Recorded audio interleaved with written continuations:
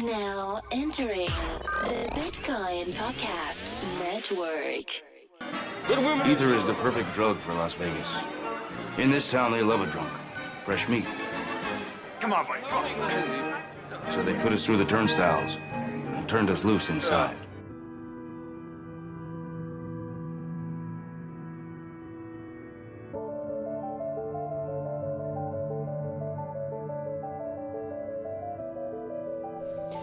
Hello and welcome to another episode of Dose of Ether. This is your host, Lucian, and joining me again this week is Evan Van Ness. What's up, Evan? Howdy. How's it going? Well, it's a cold, foggy day, and by cold I mean it's 70 degrees outside. But it is dark and kind of cloudy. This whole daylight savings time ending thing, not cool. Why do we have to end daylight savings? There's just something wrong with that. Didn't that allow us to get like an extra hour of sleep yesterday? Yeah, but then it's nighttime at 5 p.m. for the rest of for 4 months. Yeah, that's true. I'm completely against daylight savings time, even when it works in our favor. It's like you don't even notice it. What is an extra hour worth of sleep when you're changing time zones more often than daylight savings time gets to help you?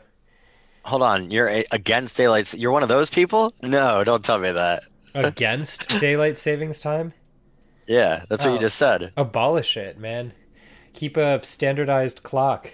Change it once every... No, I mean, well, I agree with that, but they should get rid of non-daylight savings time. It should always be daylight savings time. I don't know the difference.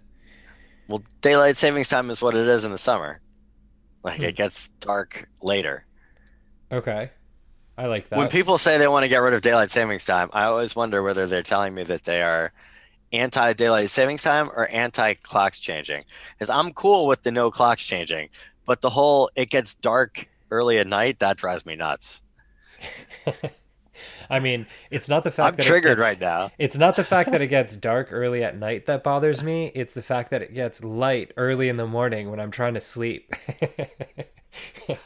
So I mean, okay, so it sounds like you are actually you want daylight savings time to be made year round, but yeah, I actually still don't know the difference of it. It'd just be nice to be able to wake up with sunrise and obviously not go to sleep with sunset, but as long as I could naturally wake up and it feels like a reasonable hour to wake up, then I'm fine with it. there you go. You know what we need? We need some sort of bribery on Ethereum system for politicians that vote to make daylight savings time year round. That's what we need. This is what Ethereum was called for. Note to people listening to this in the future, this is called satire. If I could bribe people in politics, I would bribe them to make logical, reasonable decisions. Is that like, it's like not even... Exactly. It's so like... make daylight savings time year round. Okay, that works. I actually heard this really interesting perspective on corruption and bribery, and someone argued that bribery doesn't really work because otherwise people would do it more often, right? And this like massive disproportionate gain that people get, right? For example, like the amount that Amazon basically spends on lobbying versus how much tax breaks they get. Like, if it had a one-to-one correlation, more people would do it, and there would be even more money in politics. But it's like the way bribery currently works is that it's so unpredictable and it has such a marginal effect on elections that people don't bribe as much as they would if it made like economic sense and if it was directly correlated to elections. I mean, I would argue that we don't have nearly enough money in politics. I think that's like one of the problems. I think we spend like 2 times as much on peanut consumption annually as we do on politics. I think we're talking about the same argument, actually, like the same article. That's interesting. Could be. Yeah, Yeah, it was a contrarian article when I read it, and the idea being that like if we cared as much as we do about peanut consumption, as you were saying, as we do about like a properly functioning democracy, then more people would contribute to the political system. But yeah, yeah, I find it interesting. anyway, And a compelling you broke argument. up there, but Yep. public goods unsolved in the legacy world Yeah. as well as the Web3 world. How was that for an attempt to make this mildly on topic? Mildly on topic, yes. It's We are on the Bitcoin Podcast Network, so listeners are probably used to, starting off the show with random commentary only mildly related to any sort of Bitcoin, Ethereum, whatever the name of the show is. I actually got called out by one of my childhood friends when I was home this past weekend, and he goes, "Whatever subject we talk about, if you talk for more than 10 minutes, you're talking about blockchain again." Nice. Yeah, I got called out. It was Nice, good for you. It's funny. I don't actually know if I talk about this stuff all that often with like my non yeah, it's weird. I know some people, I guess, is all they can talk about with people they know in the real world, but like I guess so one thing is like I work from home, so I don't really interact with that many people in my everyday life. And the people I tend to talk to pretty irregularly, so like I tell them what I'm doing, but I don't spend a lot of time trying to like explain it to them unless they ask, because it's, part of a, bigger catch up conversation, I guess. I do feel that my personal life and my professional life have been kind of molding together, especially with the increased amount of travel and the increased amount of online conversations that I participate in. I guess it does kind of get molded together, for the better or worse. But yeah, I mean, hey, 1 million doves. Like, I think it's great. Like, I don't know. We all need to contribute in our own way. I tend to like think of like more scalable things, but I should probably do more of the direct sales element as well. you do a lot of indirect promotion of developer resources, and you kind of are a hub for knowledge in a sense. The Week in Ethereum is basically like the way I keep up with other people's work. Cool. Yeah, that's what it's supposed to be. That's my contribution, such as it is. So what kind of topics stood out to you the most this week? What stood out the most this week? That's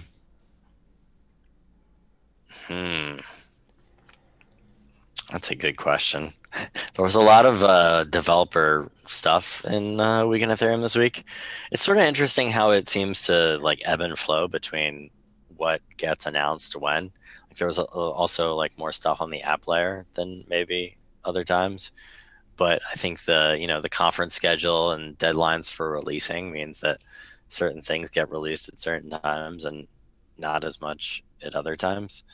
One thing that I think really stood out to me was the Tether flippening occurred this week, and I think it had been a long time coming. Tether had started moving all of its, a substantial amount of its assets away from Bitcoin for a while now, and onto Ethereum, and even like a tiny little bit onto centralized AWS chains. But the Tether flipping occurred, so there's more dollar value and euro value and won value as on ETH than Bitcoin. But on the same week that happened. Oh, and I should also say, like, the number of transactions is much higher on Ethereum than Bitcoin too, which probably makes sense because people actually use Ethereum. But the Stripe guy, Patrick McKenzie, I think his name is, wrote this long, super long, scathing article that basically TLDR was everything Bitfinex has been saying for years is correct. So I actually like the line in the newsletter that I quoted was Tether is the internal accounting system for the largest fraud since Madoff. So, you know, I actually don't really know if I certainly wouldn't put it that way. I haven't followed it that closely. I will say that things on the frontier, like crypto is, tend to have shady people. So like it's definitely like rings possible to me. But the flip side is that payment processors are they make it even shadier, right? Because so many banks, there was the Obama thing about don't which basically directed banks not to deal with payment processing for like anybody in like gambling or porn and like all sorts of things. So like ever since then, like the banking system is even more risk averse to dealing with anybody on the margins of society. And because of that, it pushes all of the payment processing even further into these gray zones. And so I think he did a good job of documenting that all of these things were in dark gray zones, but I wouldn't absolutely be 100% certain that I don't know, it was all black market activity. You know what I mean? Like some of which he flat out claimed that it was, that some of the payment processors were like money launderers for, drug traffickers. Like, look, that could be, or that, it could be that like a little bit touched. Like I have no idea, no way to determine any of that. But when you do have payment processing volume that needs to occur and nobody legit will do it, like shrug emoji, you know what I mean? Like I actually sympathize with them a little bit. There are some prominent people within the Bitcoin community that actually have already gone to jail and gotten out for basically laundering drug money. You talking about Charlie Shrem? I am, yeah. Yeah, I mean his was like an undercover agent was like, hey, I got some drug sales I need to launder through your system. Like, is that cool? And Charlie was rather naively, it was like, sure, man. He hooked someone up in Florida. He's like, yeah, I'll put you in touch with someone in Florida. I mean, I think that it's been a while since I looked at it. I think he's even there's even emails where it's like the undercover person literally repeats over again, like, I'm doing drug deals. Is it okay if I launder it through your system? Right. And he literally says yeah, that's great. Yeah. I'm mean, pretty it was sure also that don't quote me, but fairly confident. It was also very early times in Bitcoin's history as well. But it's the Tether they story. Just had the Tether startup story culture, right? is, Do anything that makes you get growth, and Bitcoin combined with startup culture meant that they made some mistakes. Mm-hmm. Yeah, it's the article regarding Tether though. The part that bothers me is if the connection between Bitfinex and Tether is true, that means basically the losses that Bitfinex incurred from their exchange hack were then socialized and printed in the form of Tether that's not appropriately backed with reserves, which means that anyone who actually uses and trades Tether on their platform potentially has a hole in their balance sheet that originated from the original hack. So the question of whether you can have a stable coin that is not one-to-one pegged, I think is going to be the ultimate deciding factor. And in the end, they are getting sued by the New York Attorney General. I do not envy them at all. At the same time, they are still afloat. Their doors are open. There is no indictment. There hasn't been a cease and desist order. And if I'm not mistaken, there have previously been U.S. exchanges that use Tether. I don't know if there are any more, though. But it's, yeah, we actually linked the Tether article in the show notes in the last article, but it's almost as if the flippening with Tether in them purchasing more Ether is that people... I don't fully understand how Tether themselves have a balance sheet or how a flippening occurs. I did look briefly at the article that you posted regarding the Tether flippening, but essentially they have close to $5 billion of total liability, total assets, $4.5 billion worth of total assets, of which $2 billion is in Ether. It's on... Okay, got it. So it's in circulation on Ethereum. Got it. Okay. That makes a little bit of sense, right? So it's not that it's like backed by Ether. Obviously, it's not. That's the whole argument. It's not backed by anything. But essentially, it's being traded on Ether. And I'm not familiar. What is Omni? OMNI? It's a master coin. Is it? Okay, I've never So used it's it. just it's like the 2012 like layer on top of Bitcoin. They changed their name to Omni. Funny enough. So, I mean, the types of coins that they have. So it's Omni, Ethereum, of course, but there's also Tron on the list with almost 800 million, and there's also EOS on the list for 5 million. Yeah, that's why I just said centralized AWS chains earlier. Got it. Exactly. Yeah, man. I don't know. It's just one of those things in which it's just constantly existing within our space, yet it's not like I'm calling on the authorities to prosecute the wrongdoings of a specific organization, but it's just surprising and shocking that we're in such early days that something that can seem like such a blatant and obvious scam can persist to this day. Yeah, I mean, I'm like I said, I'm less assured that it's like a blatant and obvious scam than I think some people are. Like, I could also see that,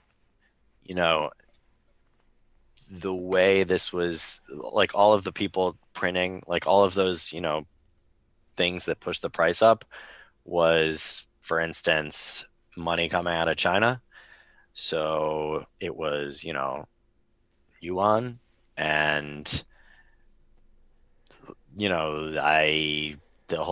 they had to try to, like, payment processing, plus they had to try to convert. Like, I can see that it could be quite complicated, even if it was like theoretically legit activity. And don't make me out for a Bitfinex apologist. I mean, as you said, like, they got hacked and they just decided to, like, socialize the losses. Like, oh, you're all getting a 36% haircut. Haha. Right. Meanwhile, they've made crazy amounts of money on the trading volume, and they never, like, paid those people back. Not even to mention their token sale and whatnot. But yeah, anyway, we should probably move on because this is there's like an interesting side story connected to what you're saying. So last year, at Consensus, I went to one of the after parties and, like, almost no one showed up. But one of the people that I ended up talking to, he knowingly was essentially helping Chinese citizens escape capital controls and helping them cash out into Tether. Right? So they were basically escaping capital controls in China, using blockchain technology. But they didn't want to be exposed to price risk the same way that holding Ether or Bitcoin would. And they were basically buying Tether. So he had an OTC Tether trading desk, basically helping match buyers and sellers of Tether as a way to like circumvent Chinese currency controls. And it was really interesting, mainly because I asked him and I'm like, hey, what do you think about like all of these potential nefarious activities or the fact that Tether isn't fully backed? And it was really interesting because he seemed, first of all, a little shocked that like this type of investigation and this type of fraud could be ongoing, but it was also kind of a resignation in the sense that like this is still a deep market, and he essentially, like, people were desperate enough to continue using it because of its depth, because they essentially needed to get their money out of a communist country with capital controls, and they're kind of desperate, and this currently happens to be like the market with the most depth. So like he basically told me, even if it was not backed 1-to-1, right, and there was some very shady, nefarious dealings, like he didn't really see an alternative, which I found really interesting. And it also shows you kind of the difference between like the depth of the market of Tether, which is like supposed to be, I don't know, something like 5 billion assets outstanding, versus DoE, which I think has dipped below 100 million again.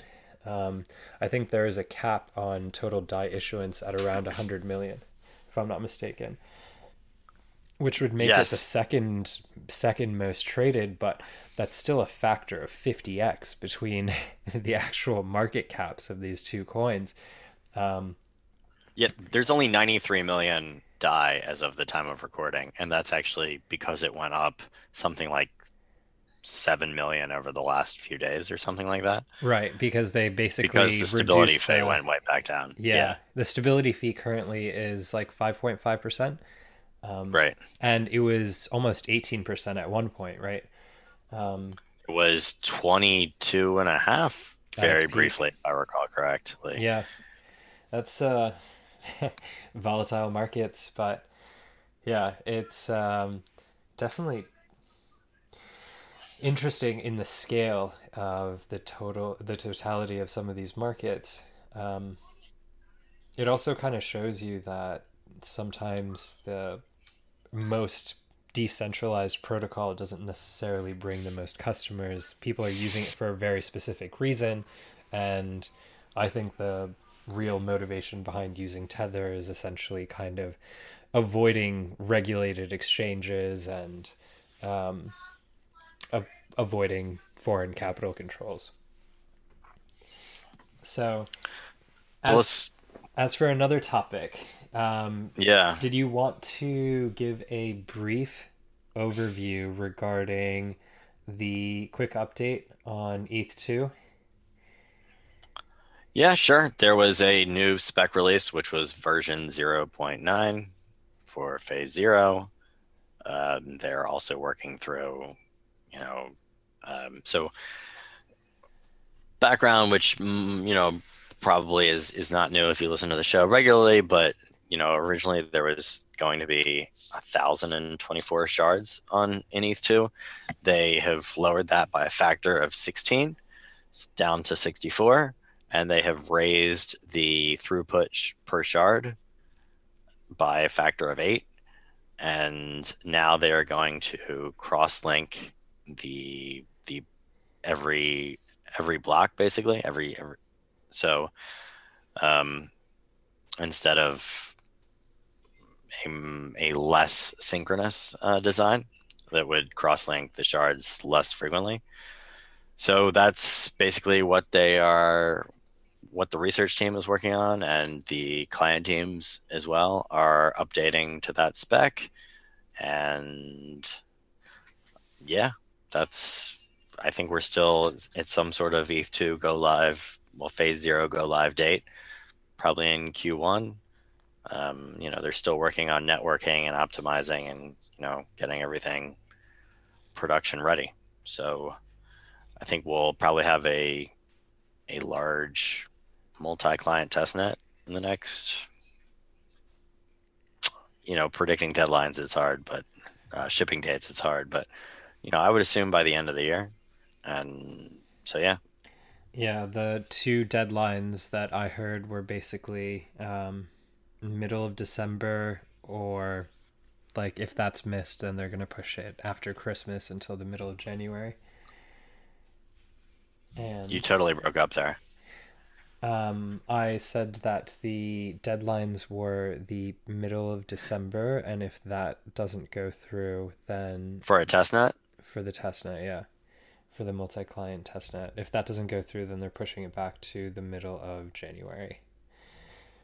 But deadlines are notoriously hard to get, but Yeah, Danny purposely has been avoiding saying any sort of time frame for that, just on purpose. I mean, it doesn't really matter that much anyway, right? Like, what really matters is, getting it all out to auditors and optimized and whatnot. I mean, obviously there does need to be testnet testing. I guess what also matters now more than anything else is the security of what is released. Yeah. Because I think we're past the point of rollback. So the good thing, what I said about the shards and cross-linking change, is that it means that phase 1 and phase 2 should probably show up quite a bit sooner, and also we'll have better developer experience. Should be easier to develop things that are similar to what they are now. So it also introduces the aspect of having. Does it actually propose how cross-shard transactions will work? Is that part of it, or is that part of phase 0? No. okay? That still seems like a difficult, unresolved problem. So general. phase 1 is data availability. Mm-hmm. So, just all the stuff for doing layer 2 stuff like roll up and plasma and state channels as well, I suppose. And phase 2 is the execution environments. What do you say? Like, it's not like cross-shard transactions? I don't know if it's like an unsolved problem. I just think it hasn't been entirely engineered yet, so there is still work to be done. Vitalik actually had a ETH research post, which I linked to in the newsletter, which was about implementing cross-shard transactions by sequentially processing receipts. So, I mean, it's kind of similar to what they were already talking about with a receipt mechanism, but just sort of building out a little bit more as to how it'll work. Yeah, that seems like one of the most difficult and probably the biggest explosion in complexity regarding the sharding protocol in general. It's how do you handle finality, essentially, if you have transactions that are dependent on information from multiple chains. But it does actually seem that the new shard design proposal would make this easier, and it could potentially simplify the design of future layers. But it also does seem like reducing the number of shards from 1024 to 64 puts it closer in direct comparison to other delegated proof of stake systems. Why? Well, like, what does the number of shards have to do with DPoS? There's this, I forgot who the exact quote was from specifically, but they basically said something like, I don't know how many nodes is required to be decentralized, but it seems like 16 or 18 or however many EOS was doing wasn't enough. And it was basically an article explaining the meaninglessness of decentralization as a word because it doesn't have a measurable metric. But I think there are existing delegated proof of stake systems with up to, I think Cosmos has 24 current Yeah, but validator so nodes. ETH2 is going to have a lot more than those number of nodes, right? Like it's going to have thousands of nodes. Every shard will have nodes than that, right? So, Got it. So because yeah, shards like have I more thought you were actually going to nodes. say this is like makes it like near, which is true. Like the current ETH2 system is basically like near basically copied ETH2, and then they changed to 64 shards a couple months ago, and now ETH2 has changed to 64 shards, and definitely some of the design choices were similar, but yeah, I mean, you still have to worry about having enough people on every shard that it's not corruptible. So Okay. there will still be, I mean, there will still be thousands of validators. Okay. And I'm reading through the primary reasons for reducing the total number of shards. And one of them is that each committee must have a minimum safe number of validators, and that there just can't be enough validators on 1,000 plus 1,024 nodes, with 32 ETH each per validator to basically secure it. That's a pretty good reason, and it also reinforces the idea that multiple validators are attached to each shard. Yeah, it's I have so many questions regarding like how this will work and how this will scale and how various layers of this will scale, but honestly, I'm kind of waiting. I'm waiting to see how some of these things will be addressed. So if you see the diagram that we're going to attach, you'll see the previous cross-shard communications approximately, and it shows basically cross-shard communications about every 4 blocks, with blocks not actually going to each node directly. It's like kind of a loose connection, while the new shard design shows a direct connection between one block to all of the blocks essentially, for each block. And the first thing that I would think would be that there's a lot more network traffic between the various shards, since essentially in the diagrams you could see that there are a lot more lines drawn between each block. Yeah, exactly. The burden on the beacon chain is one of the reasons why they cut it down as well. Got it. Yes, because if I mean, you, yeah, it's still gonna be like 100. I think the number is like 128 validators per shard. Like that was always the target, and I think it's gonna be more than that now. Now that there's only 64. In fact, there has to be, 128 right? validators per shard. Yeah. Huh, interesting. Okay. So let's say, yeah, that's interesting. Does that mean you have like at most 128, 1 out of 128 chance of winning the mining reward for each round? I don't. It's been a while since I checked that part of the spec, but I'm pretty sure you just get. I don't think it's like a mining reward thing. I think it's a deterministic. You get a certain amount per time period, not a probabilistic payment like Bitcoin or ETH mining, where you get in the long run, you get similar to the hash rate you put in over that time period. Like I think this is more like you have a validator, you get the X percent return. Okay, that makes sense. Like,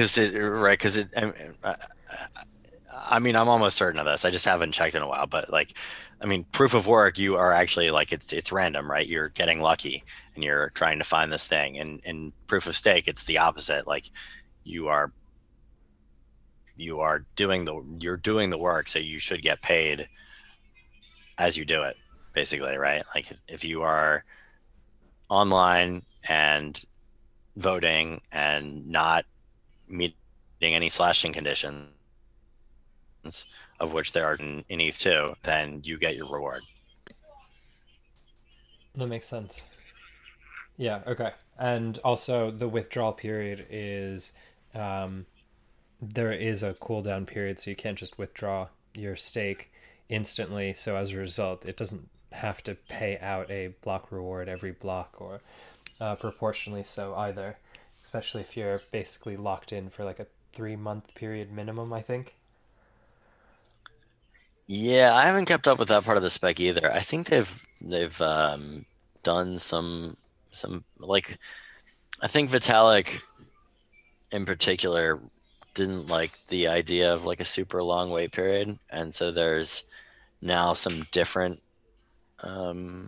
mechanisms, which I think one of them is you only have to wait a really long period of time if a whole bunch of people are trying to exit at the same time. Got it. Okay.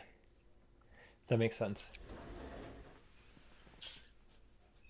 So, So let's see, what else should we talk about? I was thinking, when can I lock up my ether as a commitment? And because I originally thought that was going to be at this DevCon, that you could actually deposit into a specific contract on Ethereum 1 to lock up your ether as a validator. Indeed, it was originally supposed to be at DevCon 5 that they were going to have this, like, look at our deposit contract goes live. Except, I mean, I think Justin was the one in particular who said it, and I would say that not everybody agreed with him. Because, like, does it really make sense to start collecting ETH before, like, the system is ready to go live? I think some people disagreed with that. But really the main reason why it didn't go live, like, that the deposit contract is ready to go. In fact, it's even been formally verified, but the BLS standardization hasn't happened yet. And they are waiting on the IETF, but they might not even have to wait on that. They might just wait for, a bunch of blockchains they're supposed to get together and come up with their own sort of standard. And once they do, then they might end up just using that, even if IETF ends up using something else. Which, by the way, if that sounds familiar to you, like, the reason why we have Ketchak, right? Like, the reason why Ethereum uses Ketchak 256 is because they were going to use SHA-3, and then that was what was planned to be standardized as SHA-3. Ethereum decided to use it, and then SHA-3 made a change, and so SHA-3 is now different, and we're now using Ketchak 256 instead of SHA-3. So, and I've actually personally and professionally encountered that problem, and it's a minor padding change. However, if you use it, it's not NIST standardized. So it's a minor inconvenience, but I can see that becoming an issue as well. It's interesting to know that international bodies are actually trying to standardize BLS signatures. It seemed like something that was used by the Zcash community, and it definitely seems to be a elliptic curve that more and more people are gravitating towards, and it's super powerful, and I'm very interested in it as well. But there's also the fact that by committing to an elliptic curve early, there's like not a lot of infrastructure behind it either. So there aren't hardware wallets yet that support BLS from the best of my knowledge, for example. And there's like a lot of infrastructure that needs to be built around that. I would have liked to be able to signal the commitment to allocate like a 32 ETH to a validator, but at the same time, I kind of now understand the argument that Justin Drake was making, in the fact that it might have actually been premature to commit to something, especially since all of the details on how it is being done isn't fully finalized. Not to mention, I've also been following the Prismatic Labs team's update regarding the Go ETH2 implementation, and they were also, if you look through their Git commits and their issues, they're working around the fact that there isn't a standardized BLS implementation. There's definitely not an optimized BLS implementation, and they've been having to do a lot of workarounds, including like putting an asterisk to all of their testing and their benchmarking, specifically because of that as well. Yeah, and actually, it's funny, they had their BLS library.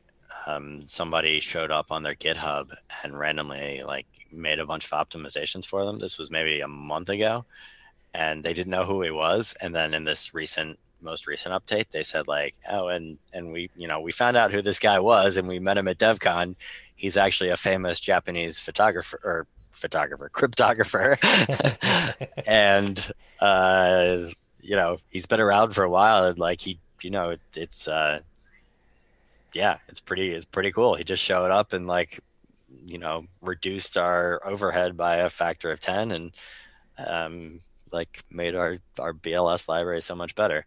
So I mean, I would actually say that that's actually one of the amazing things about Ethereum, is that it keeps having really smart people show up, because these problems are really interesting, right? So if you want to work on really interesting multidisciplinary technical problems, like what else is better in the world today than quote unquote blockchain?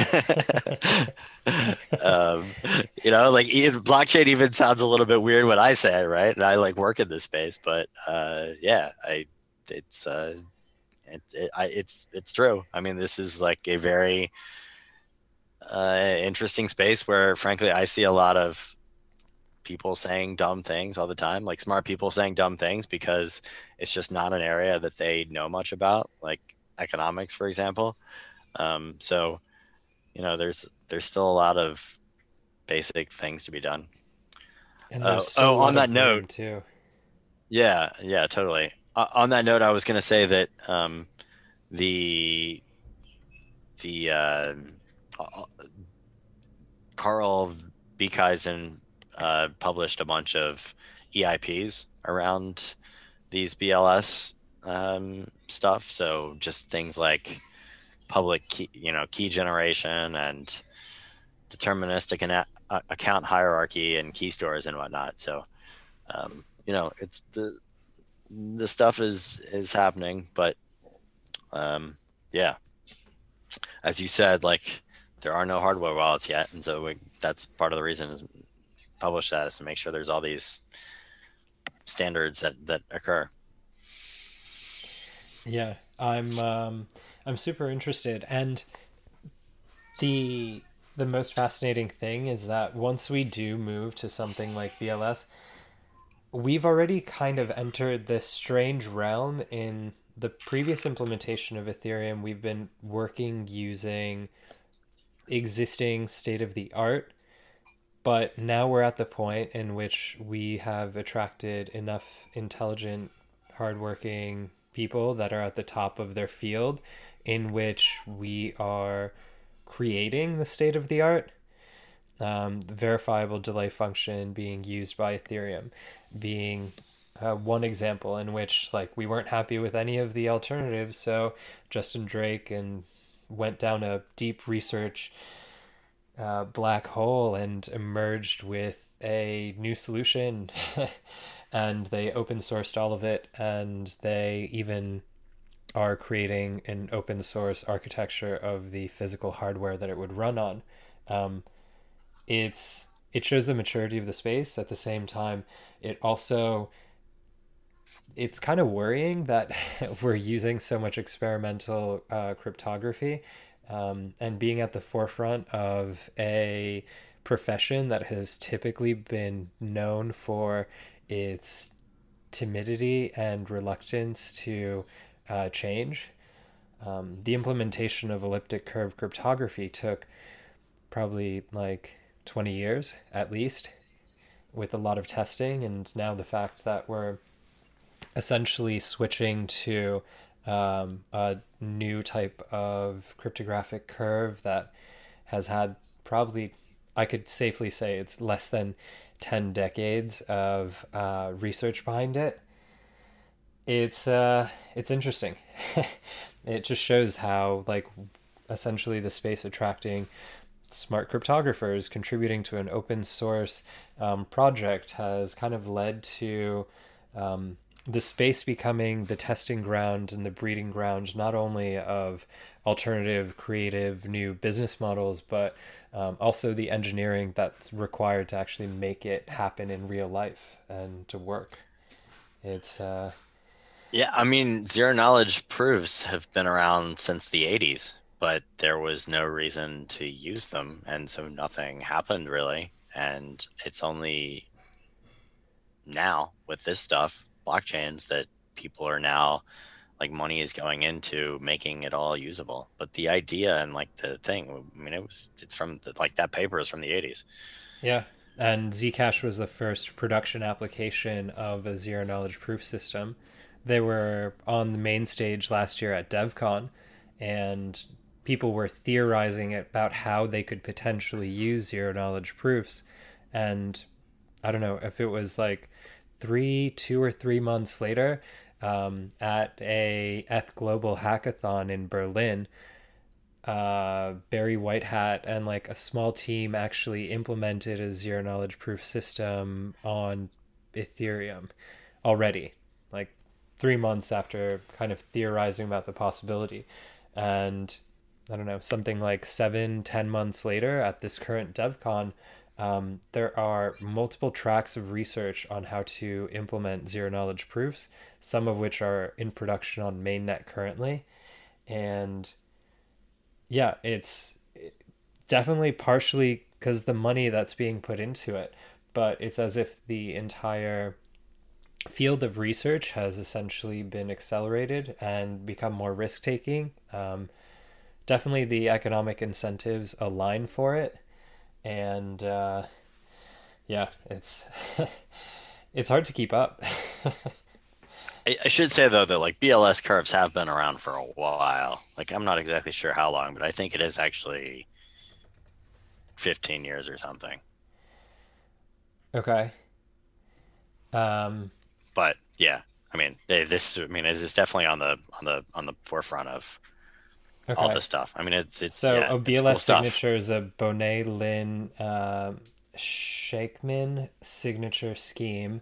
And Bonet has been working cryptography for about 25 years. So at Yeah, most so 25 years. so the funny thing is that there is so we might have transposed them. There is the Bonet Lin Shockham signature scheme, Yes. BLS SIG scheme, Yeah. and then there is and by the way, don't get me wrong, I'm looking this up because I never remember the names, but there is the Pareto. Hold on, this is the one whose name I just forgot.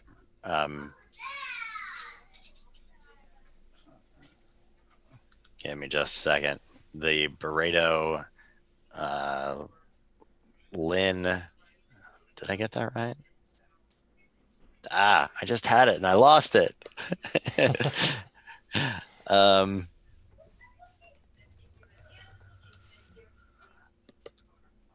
Oh, Barreto Lynn Scott. that's right. Yeah, Pareto Lin Scott. Yeah. So Yeah. um, it's funny because we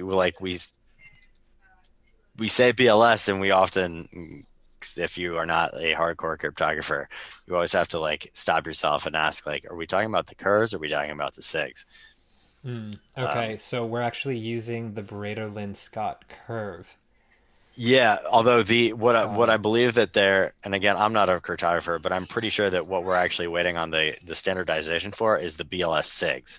Yes, we are, because they're pairing friendly signatures which have Right. very interesting properties. I'm not a cryptographer, but they pairing friendly signature schemes allow for easy multi-party SIGs. So if you ever asked why is it so difficult to have a multi-sig in Ethereum without a smart contract, it's essentially because the cryptographic curve used has something in it that makes it more difficult to create like multi-sigs. It's I don't want to step out of line and explain something that might be inaccurate, so I'll leave it at that. But in essence, it is much easier to create N of M signatures using BLS signatures. And Well, so it's because they're pairing friendly curves essentially. I will. Yeah, I hope this was useful for those people who are not cryptographers to hear two amateurs talking about cryptography. Stuff gets complicated pretty quick. Yeah, Do you want to move on? I was going to give a couple quick hits of like things I thought were also interesting over please the do. last week.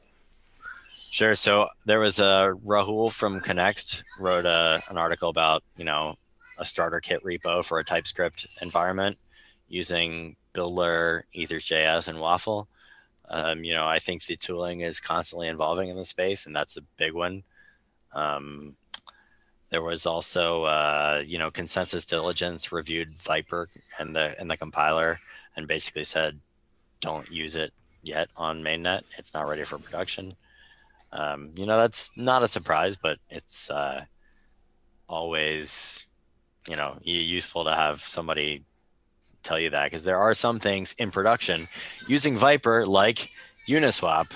And Hayden from Uniswap, the founder of Uniswap, actually wrote a sort of a history of Uniswap that he published this year. And I thought it was really fascinating. He went from basically having never written code to shipping Uniswap in a little over a year. And, he was a mechanical engineer that got laid off from his job at Siemens, and he managed to ship a fundamental piece of infrastructure in a brief period of time. And I would say one of the reasons for that is that in some ways, being a software developer right now is not the best career in order to become a Ethereum developer.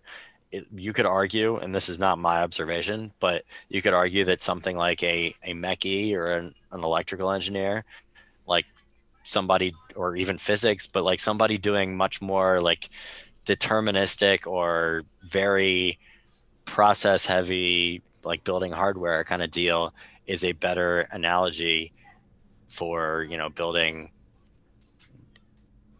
dApps, writing Solidity code, because the margin for error is so much lower than it is with, Web 2, move fast and break things.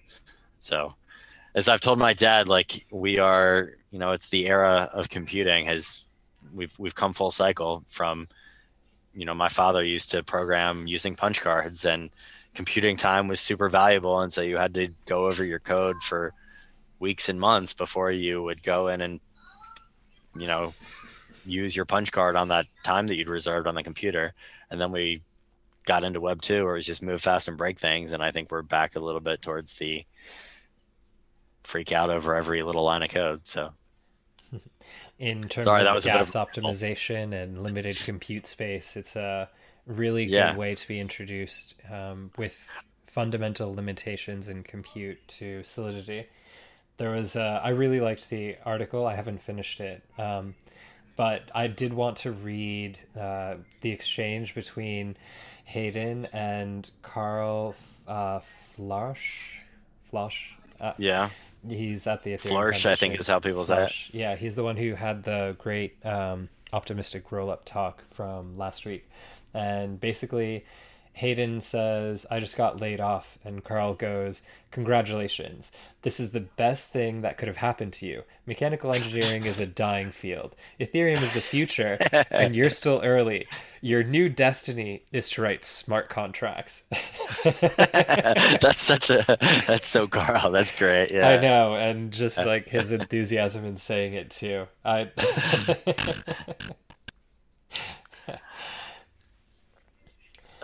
guess the last thing. Oh, by the way, Hayden does think that none of the Viper bugs in the compiler affect him that they found. Like he thinks he's safe.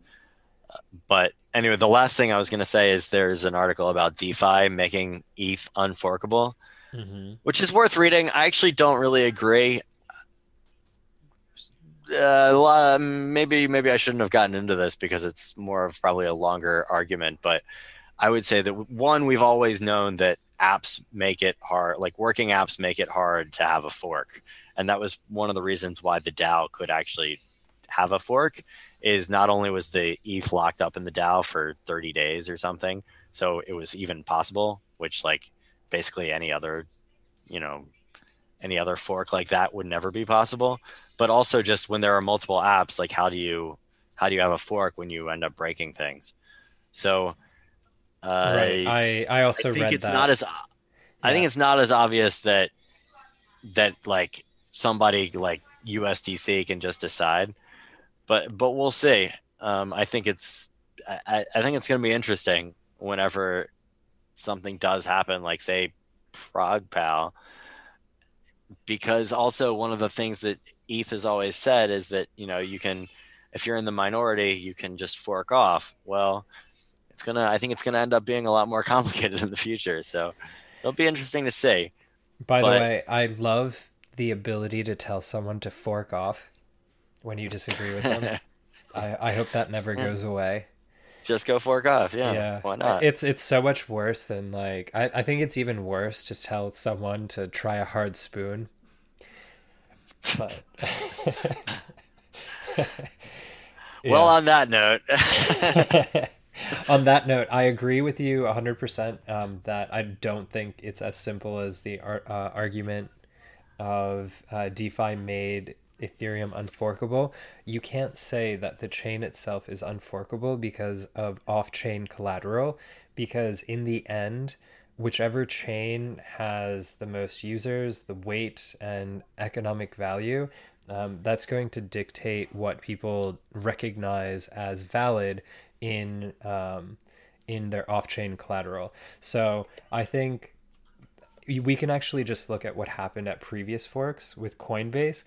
Coinbase just sat on both forked coins until the market decided, and well, they did some insider trading and sold some of their own internal tokens off, helping decide winners between the forks. But yeah, that's for the courts to really unravel.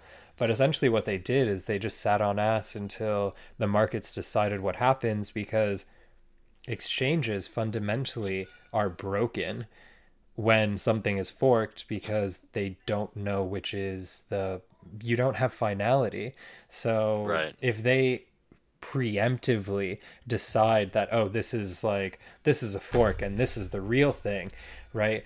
It's not like that is going to decide where the most of the value and hash rate and everything else within the ecosystem goes.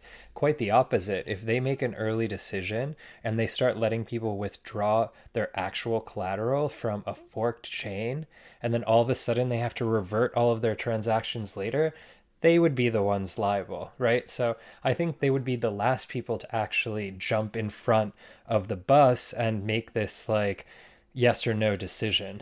But yeah, I think they kind of got it the other way around. I think centralized exchanges like Coinbase are more exposed to fork risks, and they would be much more likely to essentially not make any decision, not take any position, and just be passive and let the market decide.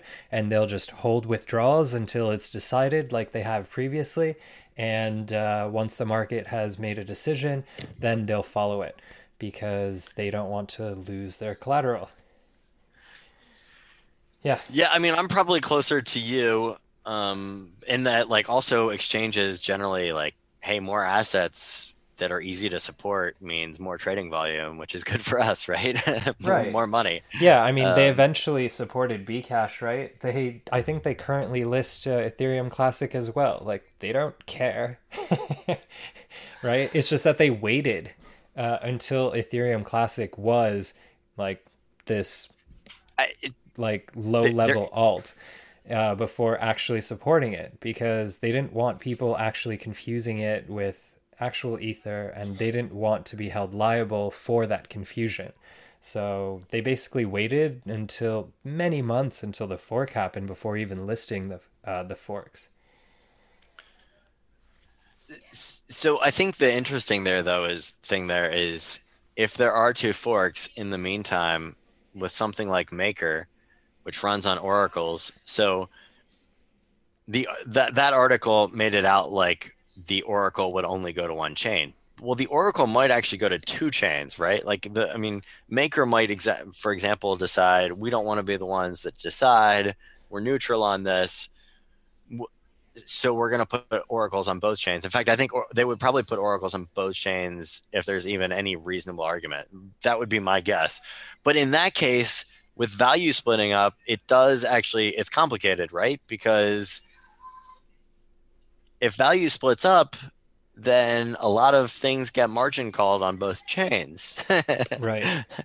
So, but that's... I just think it's complicated. I think people thinking that they have modeled it all out and are very confident as to what's going to happen, I disagree with that.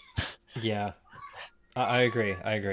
But don't get me wrong, I love the narrative, but I feel it's kind of wishful thinking.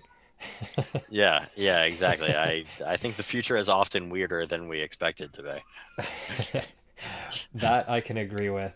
Well, I think we should cut it off here and say see you in the weird future. Indeed. Adios. Adios. See ya.